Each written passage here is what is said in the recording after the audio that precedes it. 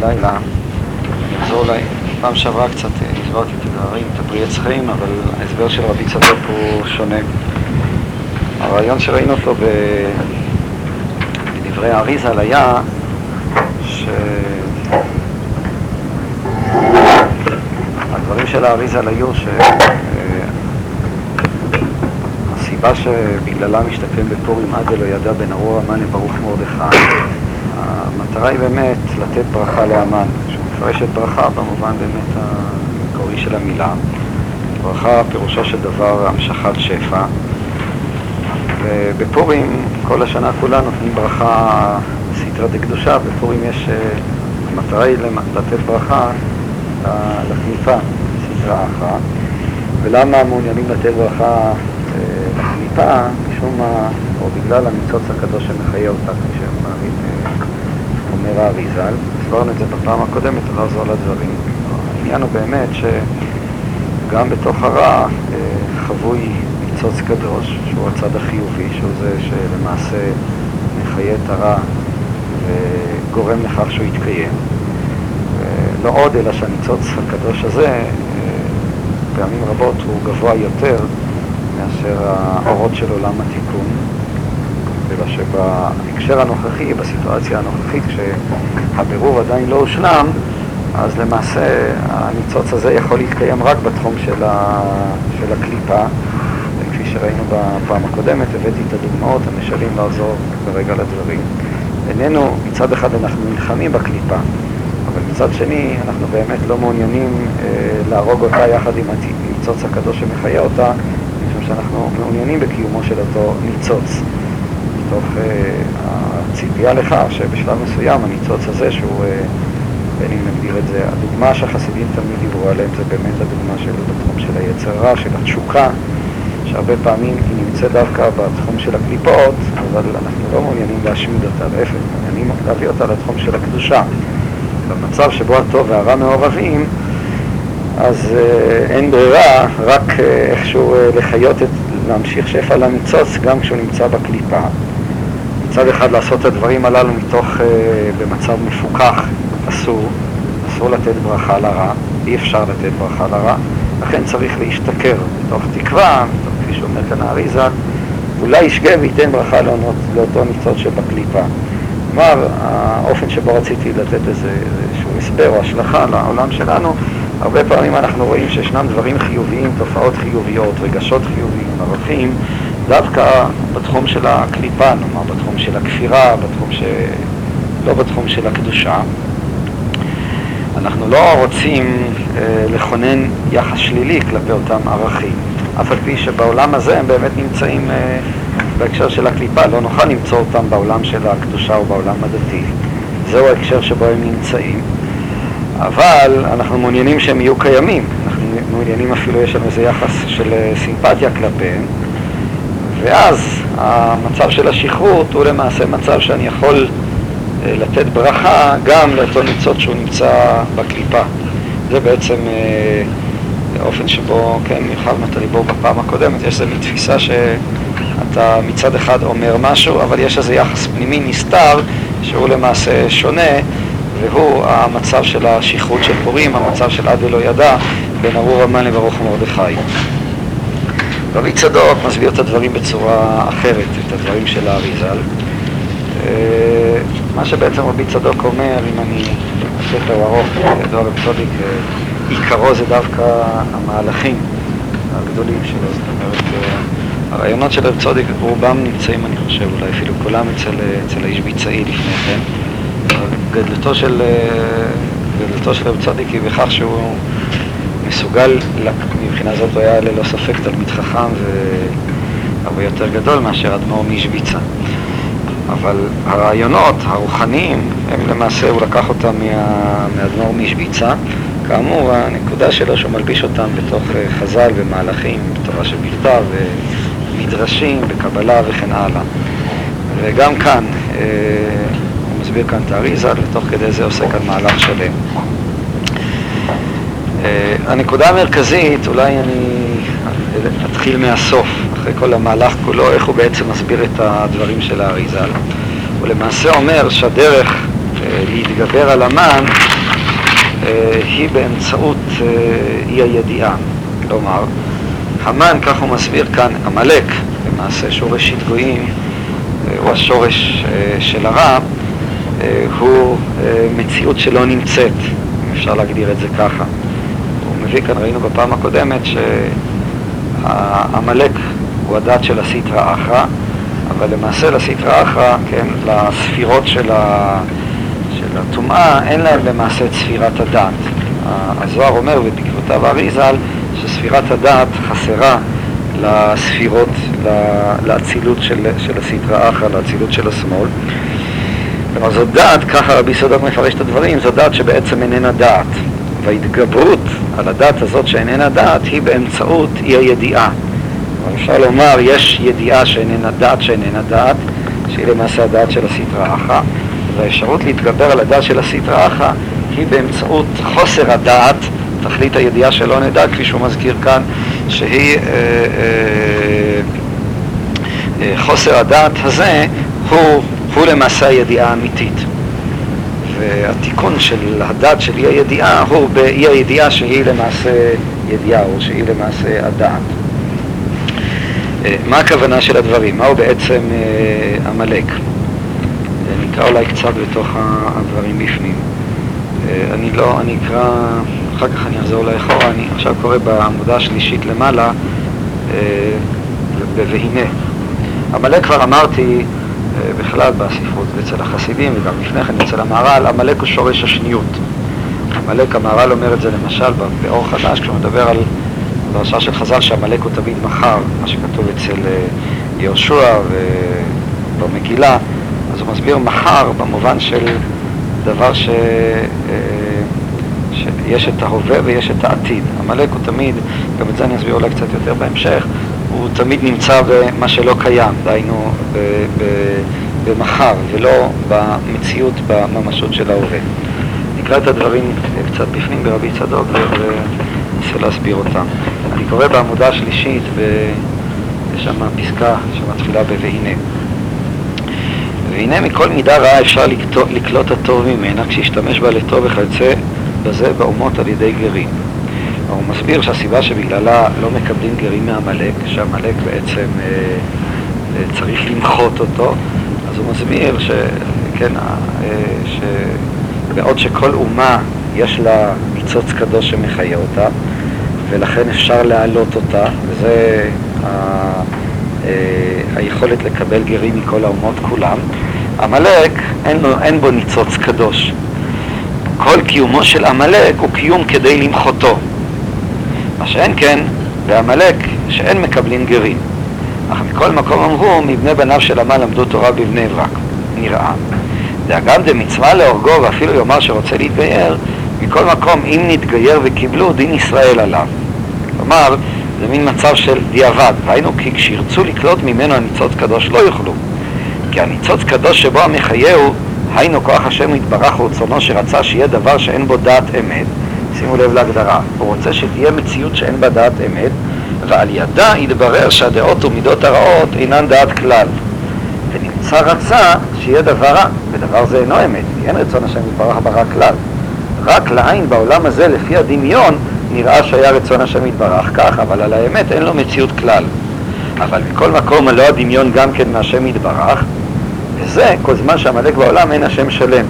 כי שחוויה הוא מידת אמת ליעקב, אבל כשעמלק בעולם נראה שיש דמיון שאינו אמת, והוא גם כן מהשם יתברך, וזה ודאי אי אפשר, ולכך שתי האותיות האחרונות שהן אורות על עולם הזה, ו' ק', אין נשלמות. כי הרי בעולם הזה בדמיון נראה דמיון שאינו אמת, והוא גם כן נברא מהשם יתברך, ובאמת אי אפשר להבין זה כלל בעולם הזה. איך אפשר זה שיהיה מציאות שאינו מציאות כלל. וזה גם כן אין הכיסא שלנו, כיסא עולם הבריאה, כמו משאב האדם וכו'. ולומר, מה למעשה הוא אומר כאן? הוא חוזר כאן לאותם רעיונות שאנחנו ראינו אותם ברמח"ל, זו אחת הסיבות שרציתי גם ללמוד את הקטע. ראינו ברמח"ל, כשהרמח"ל דיבר על המושג של הייחוד, אמר שמתוך המושג של הייחוד נגזרת השניות של העולם. למה? משום שהייחוד עצמו, פירושו של דבר שיש איזו מציאות חיצונית, כלומר מציאות חוץ אלוקית. כדי שיהיה ייחוד צריכה להיות מציאות חוץ אלוקית שהתברר שגם היא חלק מהמציאות האלוקית. מבחינת העולם, כשדיברנו בזמנו על הדברים ברמח"ל, הייחוד האלוקי בשורשו הוא למעשה זהות עצמית, טאוטולוגיה. הוא מצב שבו המציאות, ההוויה קיימת בתוך עצמה לחלוטין. אבל כדי שיהיה גילוי לייחוד, צריכה להיות מציאות חיצונית שהיא למעשה איזושהי נקודת ייחוס ביחס לייחוד, ואז הייחוד מקבל את משמעותו. ייחוד פירושו של דבר שישנה אפשרות, כפי שהסביר הרמח"ל, של שלילה, שלא אלוקים, ומתברר שהלא אלוקים הזה הוא גם כן חלק מהמציאות האלוקית. זאת אומרת, למעשה אנחנו חיים מתוך תפיסה של מציאות של העולם כמציאות אבסולוטית, כמציאות שעומדת בפני עצמה, כשכל המטרה היא לגלות שהמציאות הזאת היא למעשה מציאות שלא נמצאת, היא מציאות שלא נמצאת במובן שאין לה מציאות בפני עצמה, לא המציאות של האני וגם לא המציאות של העולם, לא המציאות נאמר של האובייקטיבית וגם לא המציאות של האני או המציאות של האגו. וזאת היא למעשה המטרה של הבריאה. המטרה של הבריאה לגלות את הייחוד האלוקי, אבל כדי לגלות את הייחוד האלוקי צריכה להיות מציאות, שרבי צדוק מגדיר אותה כמציאות פיקטיבית, אבל כשאנחנו אומרים שהיא מציאות פיקטיבית, אין הכוונה שהיא מציאות פיקטיבית במובן שזה דבר שהוא לא נכון. זה דבר שהוא קיים, אבל הקיום שלו כקיום עצמי מתברר שהוא לא אפשרי, שהוא לא נכון. גם הקיום העצמי הוא למעשה גילוי כחלק מהרצון האלוקי. זה הדבר הזה, אומר רבי צדוק, זה דבר שאי אפשר להבין, זה כלל בעולם הזה. זה למעשה פרדוקס, מציאות שאינה מציאות. באותם מובנים, והוא משתמש באמת בדוגמאות של רבי נחמן, שראינו אותה לגבי החלל הפנוי, של הפרדוקס, של הקושיות שאין עליהם תשובה וכן הלאה. זה למעשה השורש הזה של השניעות, שהוא אפשר לומר מה שמכונן את העולם. מה שמכונן את העולם זה העובדה שהעולם באיזשהו מקום הוא גם נמצא וגם לא נמצא באותה נקודה עצמה. אם הוא היה חלק מהמציאות האלוקית, אז הוא לא היה קיים. אם הוא לא היה חלק מהמציאות האלוקית, הוא גם כן לא קיים. העולם לא יכול להיות קיים כמציאות מוחצנת לחלוטין, משום שמה שנותן לעולם את מציאותו הינה דבר שהוא לחלוטין אובייקט, אין בו שום זהות פנימית, אין בו שום נקודה של אחדות, אין בו שום פנימיות, אז הוא למעשה לא קיים. כל דבר צריך שיהיה לו איזושהי משמעותיות, צריך שיהיה בו דבר שהוא למעשה קיים מתוך עצמו. הוא לא יכול להיות קיים כמציאות מוחצנת לחלוטין. מציאות מוחצנת לחלוטין היא תמיד מציאות של דבר ביחס למשהו אחר. ולכן אין אובייקטיביות או חיצוניות מוחלטת, אבל אין גם כן למעשה פנימיות מוחלטת, משום שמבחינת התודעה האנושית, אז פנימיות מוחלטת פירושו גם כן להפסיק להתקיים. כדי להתקיים אני צריך באיזשהו מקום לדעת את זה שאני קיים, כלומר ליצור גם מציאות חיצונית. הפרדוקס הזה הוא הפרדוקס שהוא מביא אותו כאן רבי צדוק, שאי אפשר להבין כלל בעולם הזה. איך אפשר זה שיהיה מציאות שאינו מציאות כלל? זה למעשה הנקודה של עמלק, כשעמלק מצד אחד צריך להיות קיים, אבל הוא צריך להיות קיים, אם ננסח את זה במונח פילוסופי, כאיזה מין מומנטום, כאיזה מין מעבר למצב של הייחוד. ורבי צדוק מסביר שכל התפקיד של עמלק הוא למעשה המציאות של עמלק היא מציאות שבאה כדי למחות אותה.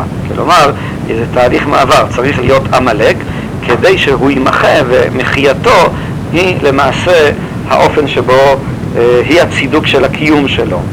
הוא קיים בכך שלמעשה הוא לא קיים, וזה קיומו. קיומו הוא כדי להראות את אי קיומו, אבל הדבר הזה הוא למעשה זה שמקיים אותו, זה שמאפשר לו להתקיים. אם אמנם הוא היה מתקיים בצורה מוחלטת, אז באותו רגע כבר לא היה לו קיום.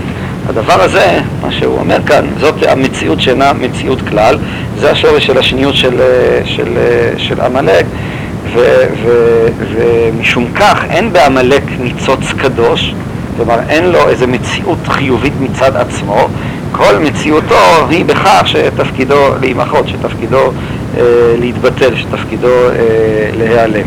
בינתיים יש משהו של חיות. מה? מה מחיה אותו עד שהוא ימחה?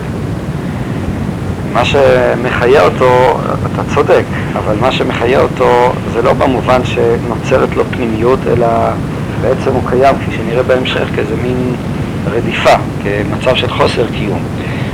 אולי אני אמחיש את זה קצת יותר כדי רגע מחפש את המסלול איך להיכנס לזה.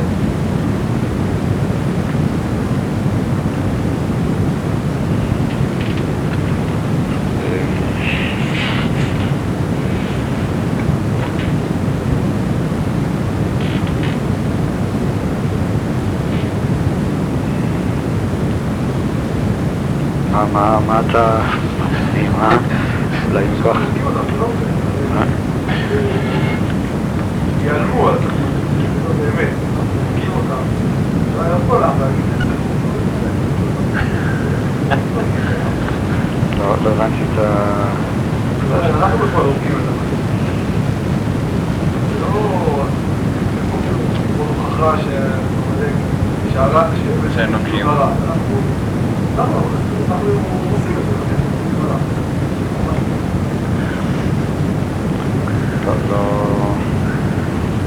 לא בטוח שהבנתי, אבל ברור, תראה, מה שזה כבר דיון אחר, לא? קצת... ראשית כל המלך הזה הוא המלך, הוא לא רק המלך שבעולם, הוא לא המלך ההיסטורי, הוא ראשית כל המלך המטאפיזי, שבצד אחר הוא גם המלך שבתוכנו. מה שרבי צדוק מתאר כאן, הוא לא מדבר על המלך ההיסטורי, הוא מדבר על השורש של המלך, שהוא המלך בספירות, המלך המטאפיזי, והוא מדבר גם על השורש של המלך שנמצא גם בתוכנו. כשאדם צריך להשתכר, אז הוא צריך ראשית כל באמצעות השכרות לחסל את המלך שבתוכו, למחות את המלך שבתוכו. עכשיו, ברור שהחסידים תמיד מאמינים כדרכם שהעולמות הפנימיים והעולמות העליונים הם מתגלים באיזושהי ממשות היסטורית. עכשיו, הממשות ההיסטורית הזאת היא הממשות של אותה אומה שנקראת עמלק, שאנחנו מצווים להשמיד אותה או למחות אותה. עכשיו, מה באמת הקשר? איך אתה יכול לקשר את עמלק ההיסטורי עם התובנות העמוקות של רבי צדוק? הוא לא עושה את זה כאן, אבל ברור שאתה לא... מתוך איזה מיילך מסוים אתה לא תתחיל להרוג אנשים או משהו כזה. אבל הנקודה היא, אני אומר, השאלה היא באמת איך אנחנו מתווכים בין העמלק במובן של הממש. החסידים תמיד האמינו שיש יחס בין העולם החיצוני לבין המובן הפנימי שלו. החיצוניות איננה אלא גילוי של איזה סוג של פנימיות. עכשיו, הם מדברים על הפנימיות.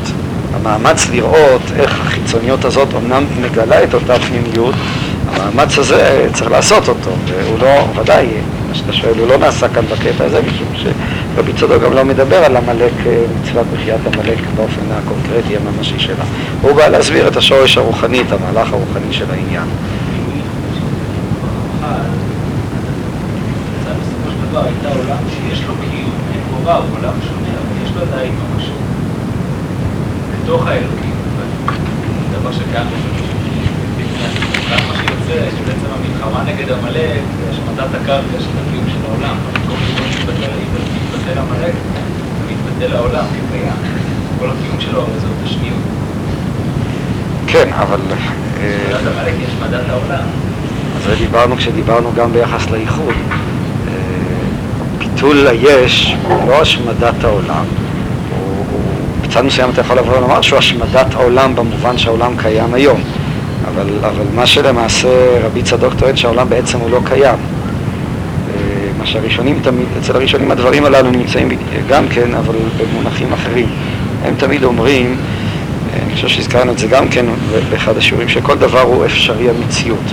וכיוון שכל דבר הוא אפשרי המציאות, אז ממילא הוא לא נמצא אמת. רק אלוקים הוא נמצא אמת, כמו שהרמב"ם אמר, משום שהוא מחויב המציאות. והסיבה שכל דבר הוא אפשרי המציאות נובעת מכך שכל דבר כרוך בו ההיעדר. כל מציאות יש בה גם את ההיעדר. אני אנסה אולי להסביר את זה במונחים של הראשונים, אולי זה קצת יכניס אותנו יותר לעניינים.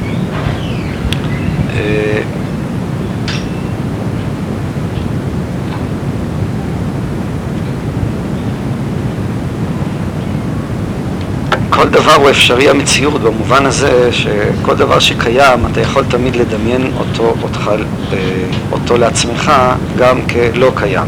זה חלק מהגדרת המושג של מציאות לגבינו. הגדרת המציאות לגבינו היא תמיד מציאות שיש לה משמעות על רקע של היכולת שלה שלא להיות. אנחנו לא קיימים באחדות של מציאות שהיא שלמה עם עצמה, אלא עצם העובדה שבאיזשהו מקום המציאות לגבינו קיימת בתוך שניות, בתוך איזשהו מצב של רפלקסיה, זה עצמו אומר שהמשמעות של להיות, פירושו של דבר, להיות ולא לא להיות. באיזשהו מקום חלק מהגדרה של מציאות או של להיות לגבינו, הוא תמיד הרקע של אי המציאות שלה. אבל העובדה הזאת, שכל מציאות יש לה תמיד את הרקע של אי מציאותה, שיכולה גם שלא להיות, העובדה הזאת עצמה פוגמת בעצם מציאותה. כלומר, מבחינת ההגדרה האונתולוגית, הגדרת היש של אותה מציאות, זה אומר שהיא לא מציאות שהיא שלמה עם עצמה. היא מציאות, היא אפשרית המציאות, במובן הזה שהיא איננה הוויה מלאה, איננה הוויה שלמה. דבר שיכול שלא להיות, העובדה הזאת עצמה כבר יוצרת או פוגמת בעצם המציאות, המוחלטות, המלאות של הווייתה. הסיבה הזאת במונחים של הראשונים, או אצל המהר"ל למשל, המהר"ל יבוא ויאמר שהעמלק הוא ההיעדר. וההיעדר הזה, בהגדרות שהוא משתמש בהן, בהגדרות הפילוסופיות של הרמב"ם, ממורה נבוכים, בהגדרות הפילוסופיות פירושו של דבר, שאין מציאות שהיא שלמה, אלא מציאות תמיד בה כרוך ההיעדר, שזה גם הדבר שבסופו של חשבון יחלה אותה, יגרום לה להתפוגג, יגרום לה להיעלם. זה שאני יכול לדמיין בתור כזה? המציאות עצמה אני לא יכול. רק המציאות כן, המציאות עצמה אני לא יכול. זה לא, העובדה שאני יכול לדמיין היא לא נתפסת שאני יכול לדמיין, אלא זה חלק מהגדרת המציאות. ההגדרה של המציאות, המושג של מציאות עצמו, כפי שהוא קיים בעולם שלנו, בעולם של הנברא, הוא תמיד כולל בתוכו, זה לא שאני חושב עליו או מדמיין אותו בצורה כזאת, כזה הוא. וכיוון שהוא כזה, אז ממילא הקיום שלו הוא קיום עופף, הוא קיום לא מלא. העובדה שהוא יכול שלא להיות, העובדה הזאת היא חלק מהגדרת המושג מציאות שלו, וזה נכלל בעצם המושג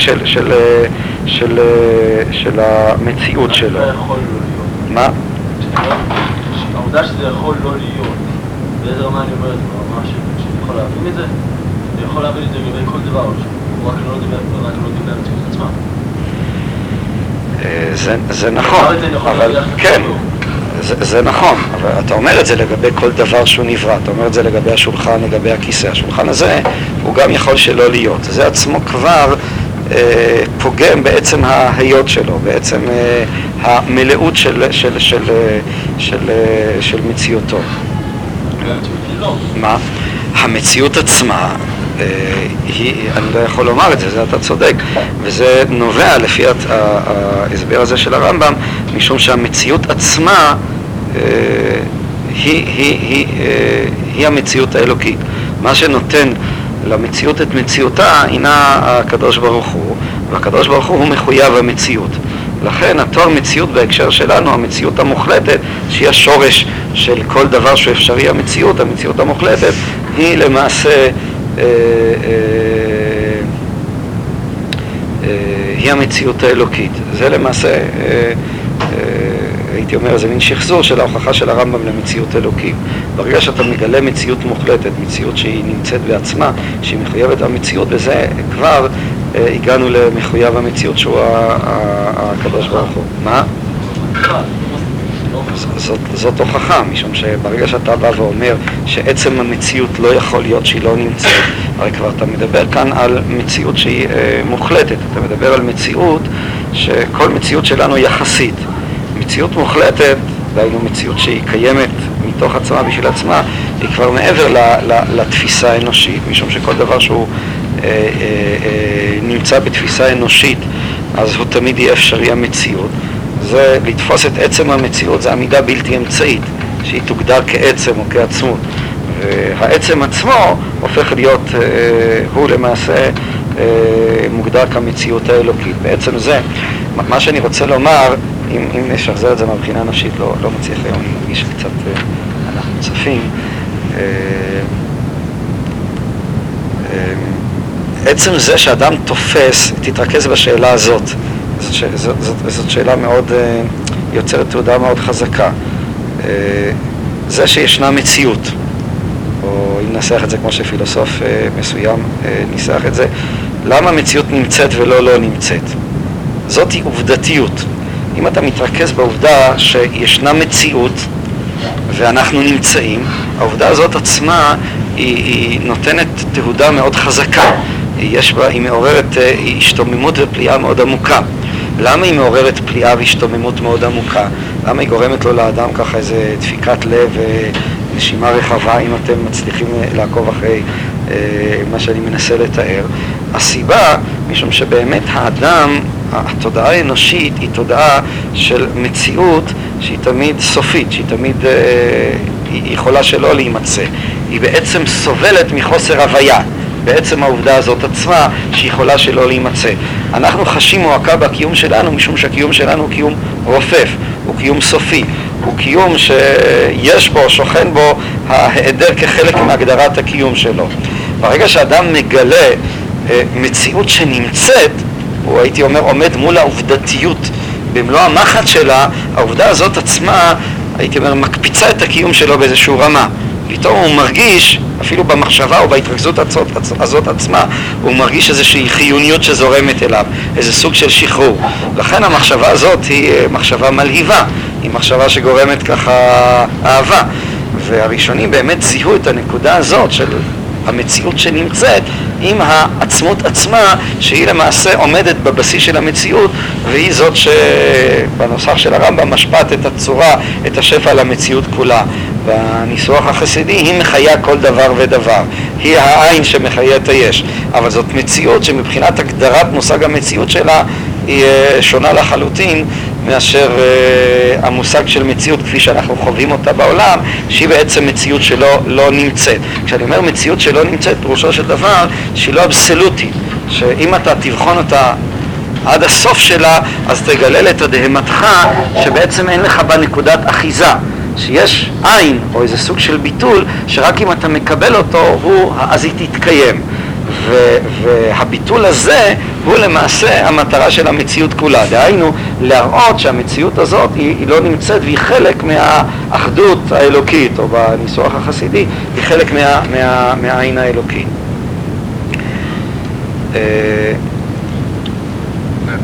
למה זה משנה אם אני מקבל את זה? מה זה מוסיף לי? בסדר, אז הבנתי. המונח הזה של האפשרות של המציאות. אז אני מקבל את זה, אז מה הקפיצה הזאת? שהאובסביר שזה... למה זה מה שמחיית? הסיבה היא פשוט... למה זה מחיית? הסיבה המשמעות של זה שאתה מקבל את זה, המשמעות היא אפשר לנסח את זה בנוסח הדתי הפשוט, שבעצם אדם שמקבל את זה הוא מתבטל להוויה האלוקית, הוא מתבטל לעין האלוקי, הוא עושה כאן ביטול היש. אם אני אנסח את זה במילים יותר פשוטות, אז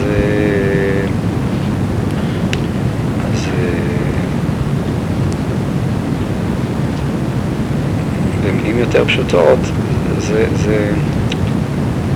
עצם היכולת שלנו להתקיים, או במידה שאנחנו מתבטלים, כך באותה מידה אנחנו גם חיים יותר, באותה מידה אנחנו קיימים יותר.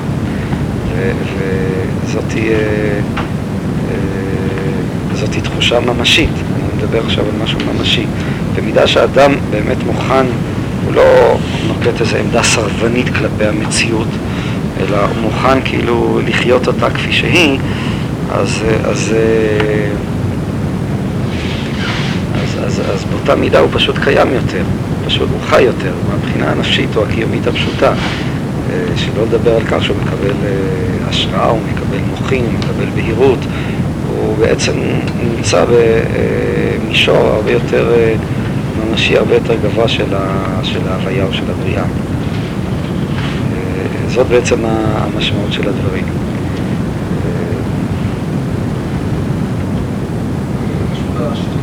מה? למה שלנו יש חוסר דעת? אז בואו תגיד אתה. החסידים אמרו מה זה שכרות? אדם יסודו מאפר וסופו לאפר ובינתיים יש כל ביד. עכשיו שהזכרתי. מה אתה אומר? רבותיי, אני רואה שכאן לא משתכרים. חגי, תגיד איזה פתיחה. לא יודע, מה? אחרת זה לא נזוז ממנו.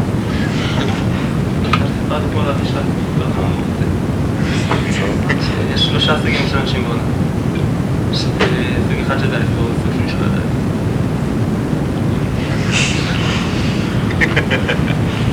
טוב.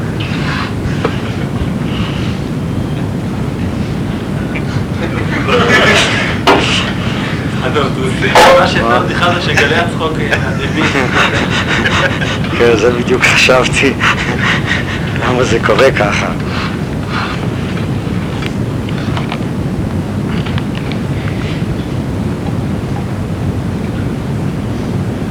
אולי תספר מה קורה לך שאתה משתכר, יאיר. אתה רוצה לשמוע עכשיו,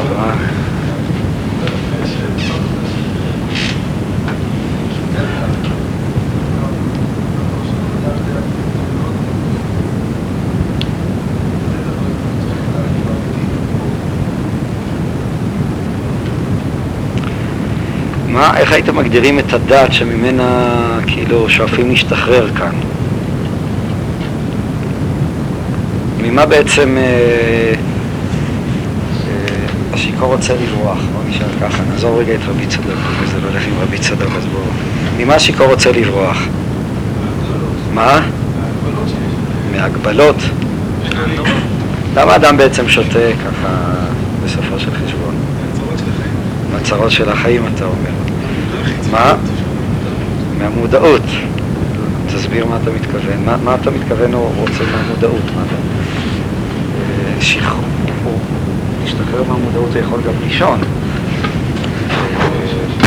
זה גם כן פתרון, אתה אומר, מה? זה הפתרון של הרמה. אתה אומר שאדם רוצה לברוח מהמודעות. מה אתה מתכוון בזה? בעצם ממי רוצה לברוח כשהוא משתכר? מעצמו. למה רוצה לברוח מעצמו? מתפלא שאתה אומר את זה, זה נשמע פדגוגי ככה. אבל אז תגיד את זה בצורה לא פדגוגית, מה? הנה, אתה רואה, הוא אומר לך בדיוק להפך.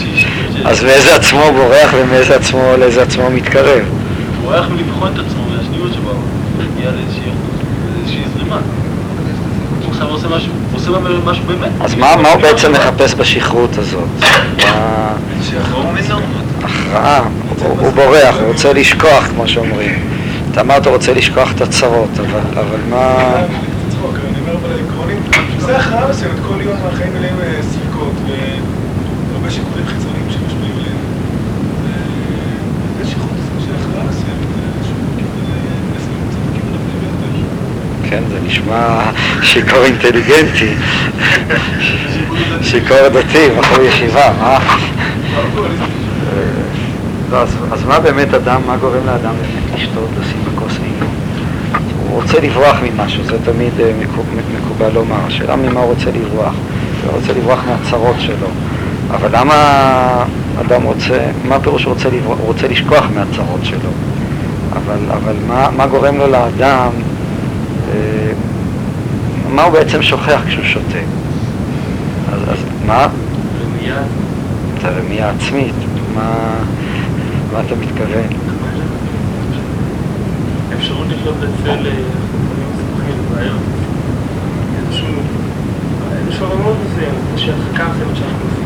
לא לגמרי מגופים.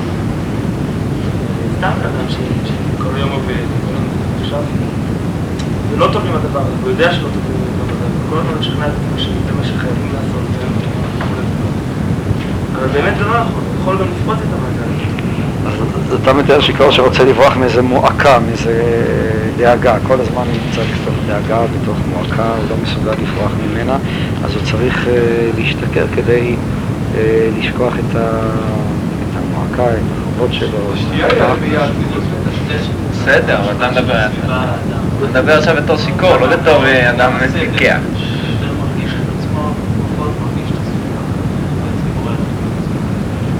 אתה אומר שהשכרות תפקידה שהוא ירגיש את עצמו דווקא. כן, ירגיש את עצמו ושתש בסביבה, גם בפרסונות. באיזה מובן? אודי אמר מקודם ההפך, שהשכרות רוצה לגרום לאדם שישכח את עצמו. ישכח את עצמו במובן שהוא ביחס לסביבה, בעיקר למחויבויות שלו לסביבה, אבל תכלס התוצאה היא גם ההנאות שלו בסביבה, יותר חי את עצמו, יותר מתעסק עם עצמו, עושה משהו, עושה בלי קשר, מגיב לסביבה בלי קשר למה שהסביבה עושה טוב, טוב, טוב. הייתי מנסח את זה, אם תסכימו בצורה כזאת, ככה אני חושב גם את הנקודה כאן של רבי צדוק. כשהוא אומר שאדם צריך עד לא ידע, ובשכרות האדם מגיע לעד לא ידע, והדרך להביס את עמלק. עמלק הרי יש לו כמה תארים בחסידות, אמרנו אחד. עמלק, אדמו"ר האמצעי אומר שעמלק זה הרגשת עצמו. רבי יצחק מברדיצ'ב אמר שעמלק זה ספק. עמלק בגימטריה ספק, נדמה לי הוא אמר. צריך לבדוק אם זה ככה. מה? לא יוצא. יוצא, שהוא אמר את זה כשהוא שיכור. מה? אז מה הכוונה? באיזשהו מקום, ההשתחררות כאן ממודעות זה בעצם השתחררות מהרגשת עצמי. כלומר, באיזשהו מקום, האדם, אני חושב שעיקר הסבל של האדם, שהוא גם הסבל של הדאגות שלו, זה בעצם, הוא כל הזמן מרגיש את עצמו. הוא כל הזמן, אנחנו באיזשהו מקום, גם כשאנחנו לא חושבים על עצמנו בצורה מודעת ומפוקדת, אבל באיזשהו מקום הרגשת עצמו תמיד עומדת באיזשהו מקום בחשיבה שלנו, בתודעה שלנו. אנחנו אף פעם לא שוכחים את עצמנו. תמיד נמצאים באיזו שמירה עצמית, באיזה סוג של הגנה עצמית, שבאמצעותה או דרכה אנחנו צופים ומסתכלים בעולם. הדאגה הזאת היא בעצם המועקה שבסופו של חשבון האדם סוחב את עצמו עם עצמו, אם זה ההרגשה של חוסר שביעות הרצון שיש לו מעצמו, אם זה האכזבות שיש לו, הדאגות שיש לו, בסופו של חשבון זה חוזר כל הזמן לאגו שרואה כעניין מוחלט את הדאגה לעצמו, תופס את האינטרס העליון שלו בכך שהוא צריך לדאוג לעצמו, לבצר את מעמדו, להצדיק את קיומו וכן הלאה וכן הלאה. זאת היא הנקודה שרודפת אותו, אני חושב שהיא באה לכלל ביטוי בכל המישורים ובכל הדברים שתיארתם. עמלק מבחינת זאת, כפי שהאדמו"ר האמצעי אומר בשערי אורה, הוא השורש של הרגשת עצמו, שהיא בסך הכל, הרגשת עצמו בצד מסוים בעומק היותר עמוק של הדברים, הרגשת עצמו היא זאת שמחוללת את השניות של העולם. למה? משום שבמצב הראשוני, במצב הבסיסי, במצב התמים, אין לו לאדם הרגשת עצמו. הוא קיים באיזה סוג של ביטול, שהאדמו"ר האמצעי מכנה אותו כביטול במציאות. ואז אין פער ביני לבין העולם. מה שלמעשה יוצר את העולם, זאת היא הרגשת עצמי. ברגע שאני מרגיש את עצמי, שפירושו של דבר שאינני בטל, אינני אחד עם עצמי, אלא יש כאן איזשהו אני, שמתוכו אני מסתכל בעולם, אז נוצר גם עולם, אז נוצר אובייקט. יש באיזשהו מקום יחס הדוק בין האני לבין העולם כישות העומדת בפני עצמה. אלה שני כתבים של אותו דבר. השניות נוצרת מתוך ההפרדה של אותה אחדות של מציאות, של ביטול במציאות. היא נוצרת ברגע שהאדם תופס את עצמו כישות עצמית, ברגע שהוא מרגיש את עצמו, שזה כאמור השורש של עמלק, שהיא הרגשת עצמו. באותו רגע, כן, זה שלמשל עכשיו אני תקוע, לא מצליח לדבר, זה משום שבאיזשהו מקום יש לי יותר מדי הרגשת עצמי.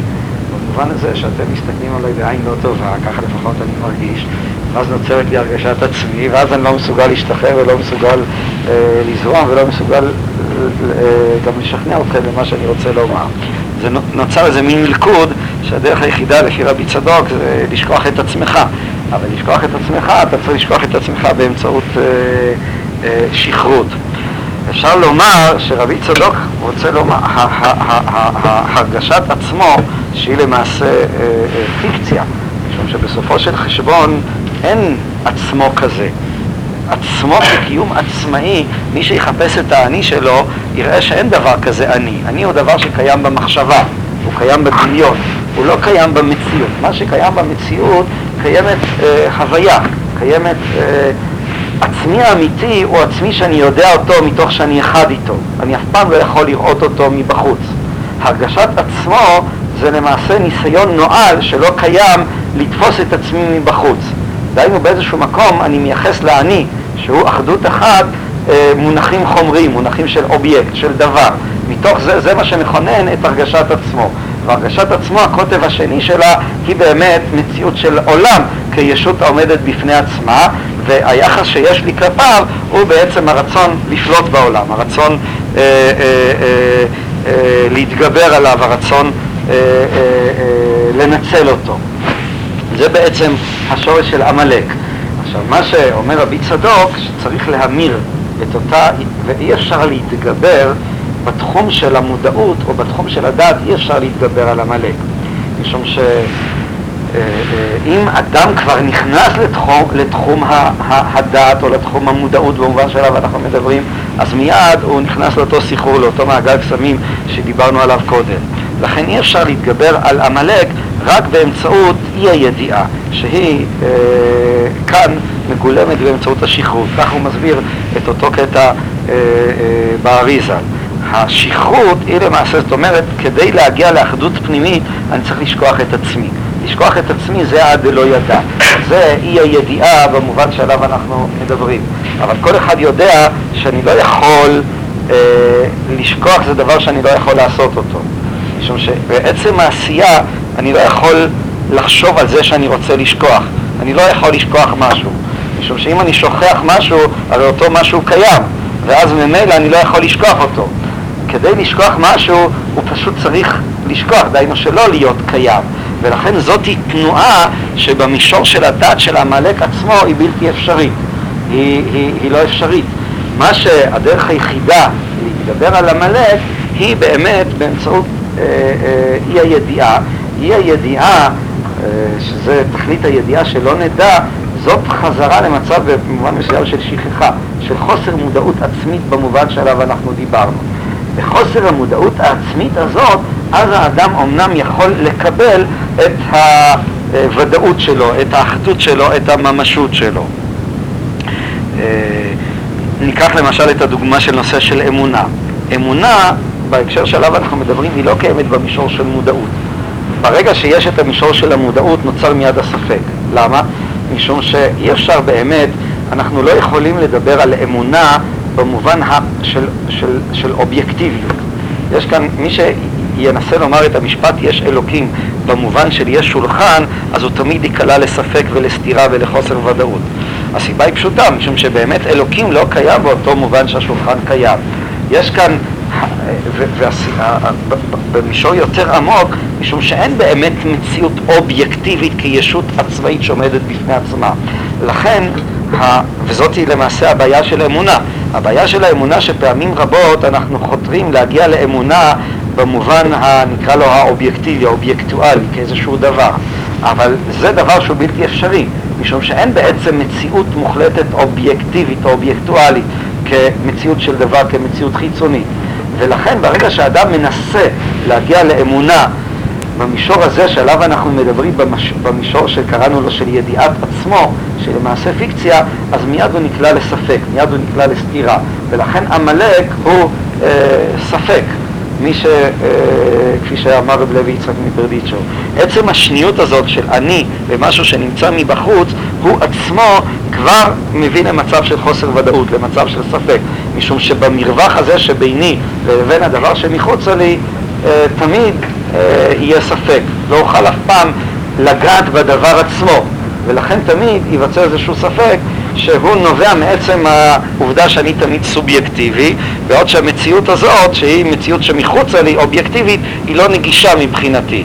ולכן הרצון להגיע למציאות אובייקטיבית בהקשר של האמונה, הוא תמיד יזרע בליבי את הספק, הוא תמיד יביא למצב של ספק או למצב של חוסר אמונה שהוא נובע מעצם השניות עצמה. היכולת להתגבר על עמלק היא, זה בעצם אמירה מאוד יפה, היא באמצעות השכרות. בשכרות אתה מוחה את עמלק, במובן שאתה שוכח את אותה ידיעה של עצמות, וזה דבר שאי אפשר לעשות אותו, אפשר לתת לו להתרחש, אפשר באיזשהו מקום להשתכר, אבל זה שכרות אני חושב מסוג אחר, מהסוג של לפעמים השכרות היא דווקא גורמת למצב הפוך. יש איזה סוג של שכרות אלימה, כשאתה רואה חבר'ה שמשתכרים בפורים ומתחילים להיות אלימים, זה נובע דווקא משום שהם מנסים לשכוח את עצמם, אבל הם לא מצליחים. באיזשהו מקום דווקא השכרות מגבירה יותר ויותר את הרגשת עצמו, דווקא משום שהם רוצים לברוח מעצמם, ואז הדבר הזה יוצר באמת בצורה חזקה של אלימות פנימית וגם של אלימות חיצונית. אבל השכרות הטובה שבו אדם חוזר למצב של חוסר מודעות, והפתרון, הייתי אומר, לשאלת האמונה היא כשאתה מסוגל לפעול מתוך חוסר מודעות, או לתת לחוסר המודעות להביע את עצמה. חוסר המודעות הזאת שהיא הידיעה של תכלית האדם מקבל, הייתי אומר, כשאדם תפוס את המציאות, אז באותו רגע המציאות באה ועומדת לפניו, בצורה מאוד חדה, בצורה מאוד מונהרת ובצורה מאוד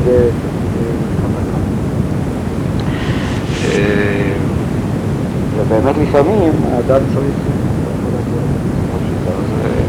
הוא מגיע לזה בצורה של שכרות, התבשמות, זה לא ממש שכרות, אבל זה מצב שבו האדם באמת שמעת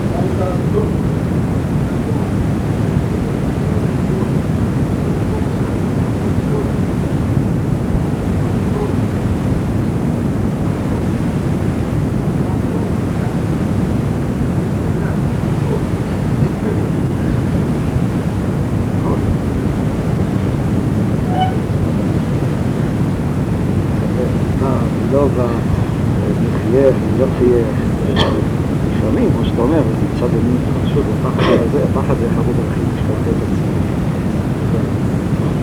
למשל בשביל ללמד, בסוף לפעמים הרבה פעמים יש אחר. אתה מפחד, אתה שוכח את עצמך. בשלב שאתה מפחד, אתה לא שוכח את עצמך.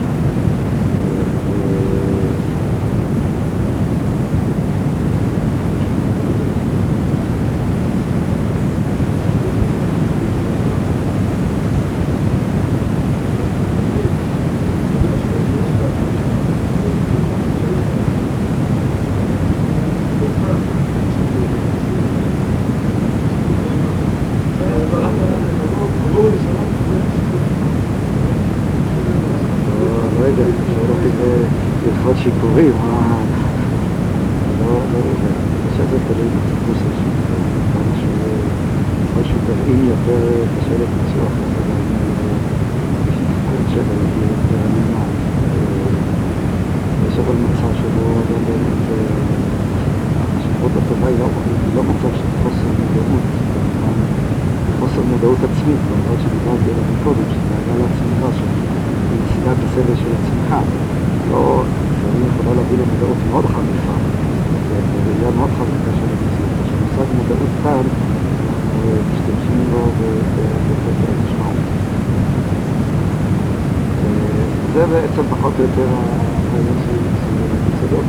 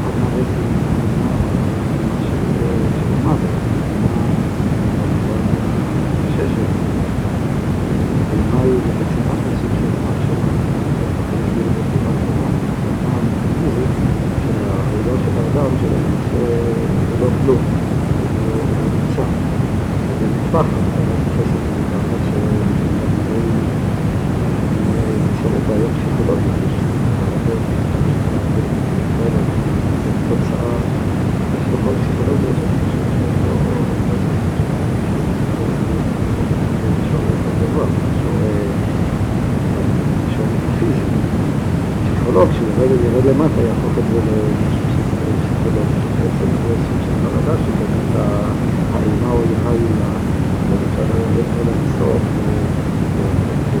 ובחיקה, יכול להתחיל לא של המחשבה, זה כוכב שנמצא במרחק או אולי הכוכב הזה כבר היה קיים הרבה לפני שנולד, אחרי זה היה קיים ממש פחד, ממש פחד חרדה כזה. היינו צעירים, היינו מרגישים את זה יותר, אכפת בכלל להבטות, השמיים, אבל זה באמת פחד, פחד מוות, זה מהמות של המידה. ואני חושב שזה לא ניתן למימוש מוחלט בעולם הזה, כמו שאומר בתור. בעולם הזה אפשר להבין וגם אפשר לחיות בצורה מוחלטת. יחד עם זה אני חושב שכן יש ימים, שעות, ובשאלה עיתונים, עד כמה אני בכל זאת שייך לצד הזה, וכמה יותר קרוב לחלטים הזה. זה לא מוחלט. כתוב, אני רוצה שזה יעמיד את עצמו, אבל כשאדם יעמיד את עצמו,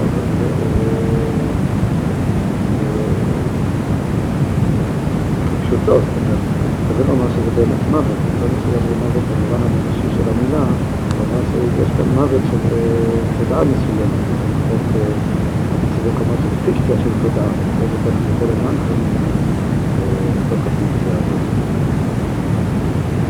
טוב, אולי נדבר על עוד נקודה אחת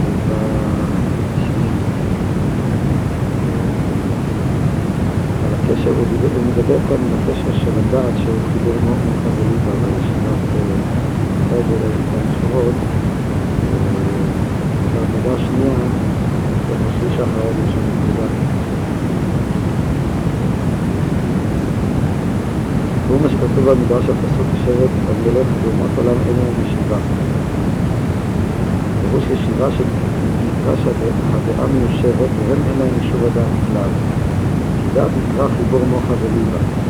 אין מי שאינו רוצה אלא מה שמבין בספרו של טוב ושבוי לעשותו, ולא מחשב רק מה שרוצה. והוא מי שליבו ברשותו, כשאין מתגרשעים ברשות ליבם. היינו אף על פי שיודע שזה לא טוב לו, שזה לא טוב, ליבו מתאבל לזה. ואי אפשר לעשות מתאוות ליבו. וזה נקרא שאני יודע, ברר ובברר ולמדעותן של מדעת של רעת אביאב, שעליו בלגד כשרבים ולמעלה. אני מדבר כאן על יישוב הדעת, אני מדבר על הדעת בחיבור של החוכמה והבינה, שזה החיבור של המוחלטת. יישוב הדעת היא זאת שמתחברת את המוחלטת. מה הכוונה של הדברים ולמה הדעת זאת שמתחברת את המוחלטת. בפעם הקודמת הגדרנו את הדעת, הדעת היא היכולת להתחבר לדבר עצמו. עכשיו שהבאתי זה מה שהיום הבאתי זה מה שהיום נהוג לומר אצל החבר'ה שהם לא מתחברים לדבר. כשבאים לומר להם משהו, זה נכון, אתה צודק, אבל אנחנו לא מתחברים לזה. מה פירוש להתחבר לדבר? בחסידות, בעיקר בחב"ד, הגדירו את הדעת בחיבור ביכולת להתחבר לעצמות עצמה. העצמות עצמה, החוכמה זה ההכרה של הדבר. הבינה היא שייכת לשמר בהמשך לקיום. ההתחברות היא הדבר עצמו. המקור שממנו הדברים נובעים. להתחבר לדבר זה לא, הקריטריון איננו השאלה אם אני מבין או לא מבין, אני מרגיש או לא מרגיש, אלא זה אפילו הייתי אומר לא אם אני מזדהה. הזדהות היא גם סוג של התחברות, אבל הזדהות היא כבר התחברות מרמה נמוכה יותר, אפשר לומר התמשכת לתחום של הבינה. אבל שהתחברות, הדעת היא נוגעת לתחום שהוא מעבר לחוכמה ולבינה עצמם, שהיא, אתה לא יכול בעצם לתת לזה ניסוח תוכני, זה פשוט להתחבר, להיות אחד עם. רק אדם שיש לו יכול להתחבר לדבר עצמו, זה יכול להגיע גם שראינו בפעם הקודמת, כאן יש לו את התכונה של היצירתיות, את התכונה של החידוש וכו'. אם אתה יודע רק את התוכן, לא תוכל לחדש דברים. אם אתה יכול להתחבר לדבר עצמו, אז תוכל גם להגיע לתובנות שאין אותן בתוך ההבנה הקודמת שלך, או בתוך החומר הקודם שלך. לכן, הוא הסביר כאן, אמר בתור, הוא הסביר את הזוהר, שהדעת היא המקור של ההולדה. אז יש לידע אדם צבא אשתו. רק באמצעות הדעת יכולה להיות ההולדה. שהדעת היא התחברות לדבר עצמו, מעבר לגילויים שלו, שזאת היא ההבנה שלו, ההברה שלו וההנגשה שלו. בהקשר שלנו, החוסר, החיבור שבין חוכמה לבינה, אנחנו נגדיר אותו חוסר חיבור של מח ולב. אפשר להגדיר אותו כניתוק שבין ההכרה לבין הקיום.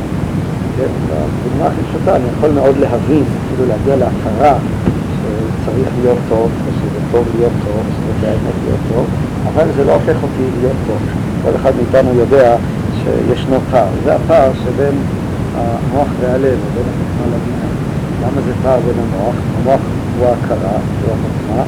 הלב הוא המרכז של הקיום, הוא מציין את הקיומיות. כמו שהלב הפיזי מזרים את הדם, את כל הגוף, את האנרגיה, את החיות, ככה גם הלב הרוחני הוא מהווה את המרכז של הקיום. וניתוק המוח והלב, פירושו של דבר שאני יכול להבין דברים בספרי, או אפילו להגיע להכרה, למודעות, להבנה, אבל זה לא ישנה אותי, משום שהקיום שלי בנוי בצורה שלמה.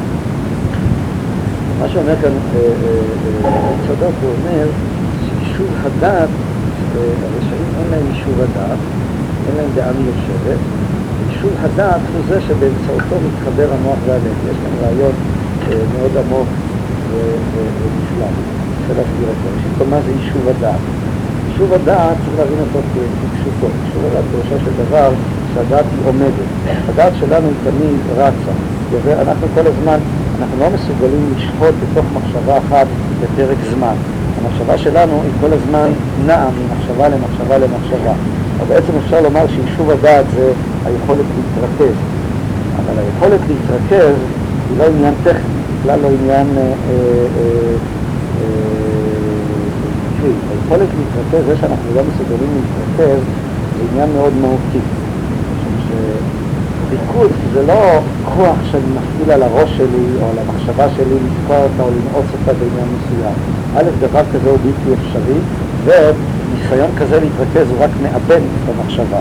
הוא לא גורם באמת לריכוז במובן העמוק. להתרכז זה להיות לשחוט בתוך הדבר, או לשכוח את עצמי לגמרי בתוך הדבר. זה נקרא להתרכז.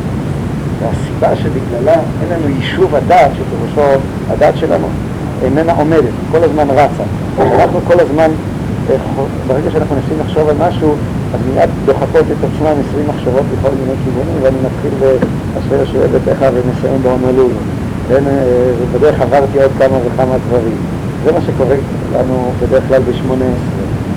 אתה מגיע לאלוקי נצור, אבל אתה לא יודע מה עברת באמצע ואיזה מחשבות מסופם, לתת לעצמכם דין וחשבון, כמה דברים, באיזה ארצות הותיינו באמצע. זה עניין שהוא עניין מהותי. מהי הסיבה? הסיבה היא באמת, בתוך שאנחנו כל הזמן מוטרדים, בתוך העובדה שאנחנו לא נמצאים באחדות עם עצמנו, אנחנו לא שרים בתוך עצמנו. וזה חלק, לפי מה שהגדרתי קודם, חלק מעצם ההוויה האנושית. ההוויה האנושית שהיא בעצם לא נמצאת בתוך עצמה. עצם המוחצנות שלה, הרי יש כאן בנוסח הזה, כשאני רוצה לחשוב על משהו, אני צריך להתנתק ממנו. אבל ברגע שאני מתנתק ממנו, אז באותו רגע אני לא מסוגל לחשוב עליו. עכשיו, לחשוב עליו זה להיות אחד איתו. ומצד שני, כדי לדעת אותו, אז כך לפחות הדמיון שלנו אומר, אנחנו צריכים לראות אותו מבחוץ. ואז נוצר כאן איזשהו פער שהוא לא ניתן לגרישור, שהוא זה שגורם לכך שלא נהיה מסוגלים להתרכז. כלומר, עצם המודעות, במובן שדיברנו עליו קודם, המודעות העצמית היא זאת שיוצרת את חוסר הדעת. היא זאת שגורמת לכך שאנחנו כל הזמן נהיה בדאגה, דהיינו נהיה מחוצה לעצמנו. נשליך את עצמנו תמיד לקראת משהו שעדיין לא קיים. זה המושג של מחר שהזכרתי קודם בשם המהר"ל, שהעמלק הוא בחינה של מחר. העמלק הוא אף פעם לא חי בתוך עצמו, הוא לא קיים בהווה. ההווה מבחינה זאת הוא מסמן אחדות. אני חי את זה שאני חי, אני חושב על מה שאני חושב, אני מרגיש את מה שאני מרגיש. אבל אנחנו כל הזמן שרויים בדאגה. הדאגה היא לא משהו שאני מרגיש, אלא היא משהו שאני חושש מפניו. היא לא משהו שנמצא בהווה, אלא אני מוטרד ממשהו, משהו שמעיק עליי, משהו שאומר שאינני מקבל את עצמי, ולכן הוא דוחק אותי ומטריד אותי ומפריע לי וכן הלאה. העובדה שאנחנו לא מסוגלים להתרכז נובע מתוך אותו מצב של דאגה לעצמך, של האינטרס העצמי, שזה שאנחנו לא שוכחים אף פעם את עצמנו, ולכן אנחנו כל הזמן לא מסוגלים לחיות את עצמנו ולא לחיות שום דבר בצורה מלאה ושלמה. וכתוצאה מהדבר הזה, אז וזאת היא הנקודה, במקום שיש יישוב הדעת, העובדה שאנחנו לא משתכנעים מכוח הדעת נובעת מכך שאין לנו יישוב הדעת. מה שנאמר כאן, וזאת נקודה מאוד, מאוד עמוקה, אני לא בטוח שאני צריך להסביר, אפשר לומר שברגע שהאדם יהיה מרוכז, באותו רגע אז המחשבות שלו ישכנעו אותו. העובדה שהמוח מנותק מהלב, שאני יכול לחשוב על דבר ועל הקיום שלי לא ישתכנע מזה, נובע מכך שאני לא שוהה בתוך המחשבה עצמה. אם אני אשהה בתוך המחשבה עצמה, השהייה הזאת בתוך המחשבה עצמה, היא עצמה תגרום לי לכך שהמחשבה לא תופיע לגביי כאיזה משהו חיצוני, כאיזה אידאה, כאיזה רעיון, שלמעשה אני לא חווה אותו, הוא לא הופך להיות חלק מהקיום שלי. היכולת להתרכז היא יכולת לחשוב את הדבר, הייתי אומר, במחשבה שהיא גם חוויה, במחשבה שהיא חווייתית, מחשבה שהיא לא קיימת רק במישור המוחצן, אלא היא קיימת גם במישור הקיומי הממשי. ולכן, מה שאומר כאן רבי צדוק, יישוב הדעת הוא זה שמחבר את המוח והלב. בקצרה, מה שאני מתכוון לומר, במובן הכי פשטני, אם נעבוד על יישוב הדעת, במובן הזה שתגיד, אנחנו אפילו בתרגילים הכי פשוטים, כשאתה נורא מוטרד, תפוס את עצמך, תנשום עמוק, אל תתחיל מיד להיגרר אחרי הדאגות והמחשבות שלך. עצם יישוב הדעת הזה עצמו הוא כבר למעשה יוצר את התיקון. עצם היכולת כאילו לא להזדהות עם דאגותיך, כאילו להיות מסוגל להשעות אותם או לעצור אותם, לא להיות מוטרד אחרי הדאגה שאני כל הזמן רוצה לברוח ממנה באותו מובן שדיברנו מקודם. ולכן הנקודה הזאת של יישוב הדעת, שהיא גם נקודה מאוד מרכזית, יישוב הדעת זה בעצם היכולת להתרכז, היכולת לשפוט בתוך הדבר. שהמובן של ריכוז יש לו כאן מובן הרבה יותר עמוק, יותר בסיסי. ריכוז, כמו שאמרתי, זה לא להיות מסוגל לנעוץ את המחשבה, להפעיל את השלילים של המוח לכיוון מסוים. זה לא ריכוז, זה לא דבר קשה, זה דבר שהוא נעשה מתוך נינוחות מלאה. זה היכולת של הריכוז. מבחינה זאת, הריכוז בהקשר הזה הוא בעצם תרופה הרבה יותר מהותית במה שאנחנו עוסקים בו כאן, למצב הזה של התודעה, של השיניות וכן הלאה. ומשום שחוסר הריכוז הוא בדיוק קשור להרגשת עצמו במובן שדיברנו עליו קודם. זאת אגב הסיבה שאני חושב שהרמב"ם, שהוא מדבר, הכרתי באחד השיעורים, הרמב"ם בסוף המורה, כשהוא מדבר על דרך העבודה של האדם, הוא בעצם מדבר על העבודה של האדם כעבודה של ריכוז. הוא אומר, תתחיל להתרכז בהתחלה בפסוק הראשון של קריאת שמע, בברכה הראשונה של 18, אחר כך תהיה מרוכז, להיות מרוכז בראשו של דבר, תמיד להיות בתוך מה שאתה עושה, לא לעשות דבר אחד ולחשוב על דבר אחר. אנחנו אפילו עד כדי כך אצלנו העניין מסובר שאנחנו מסוגלים גם ללמוד מצד אחד, ומצד שני לחשוב בו זמנית גם על דברים אחרים תוך כדי הלימוד. עד כדי כך אנחנו מפוצלים. העבודה הזאת של הריכוז, לפי דעת הרמב"ם, היא עצמה עבודה של התיקון. משום שברגע שיש לך יישוב הדעת, באותו רגע אתה מחובר להוויה עצמה, ולפי הרמב"ם החיבור הזה הוא עצמו החיבור לאלוקים. בעצם הריכוז עצמו, אם אתם מבינים מה שאני מתאר כאן, הוא עצמו מחבר אותנו לישות עצמה, לממשות עצמה, שהיא למעשה החיבור לעצם הממשות, היא הממשות האלוקית. בכל מקום, זאת הנקודה, הרשעים ליבם מאוד פשוטה, זאת הנקודה, הם לא מסוגלים לשלוט, לא באמירות של המחשבות שלהם וגם לא באמירות של היצרים שלהם. והצדיק, זאת היא הגדרה של הצדיק שליבו במשלוטו, והאם הצדיק יש לו את יישוב הדעת, שגם כאן, כפי שאמרתי, צריך מאוד לשים לב, יישוב הדעת הזה, אסור לרכוש אותו בצורה אלימה, צריך להפוך, כן, יש להבחין בין שליטה עצמית חיצונית, שהיא בעצם לא שליטה עצמית, לבין שליטה עצמית פנימית. שליטה עצמית פנימית היא שליטה שהיא לא נעשית בכוח, אלא היא נעשית מתוך, הייתי אומר, סמכות של הפנימיות, שהיא מופיעה ובעצם הופעתה יוצרת את אותה שליטה עצמית. טוב, נסיים כאן, מה?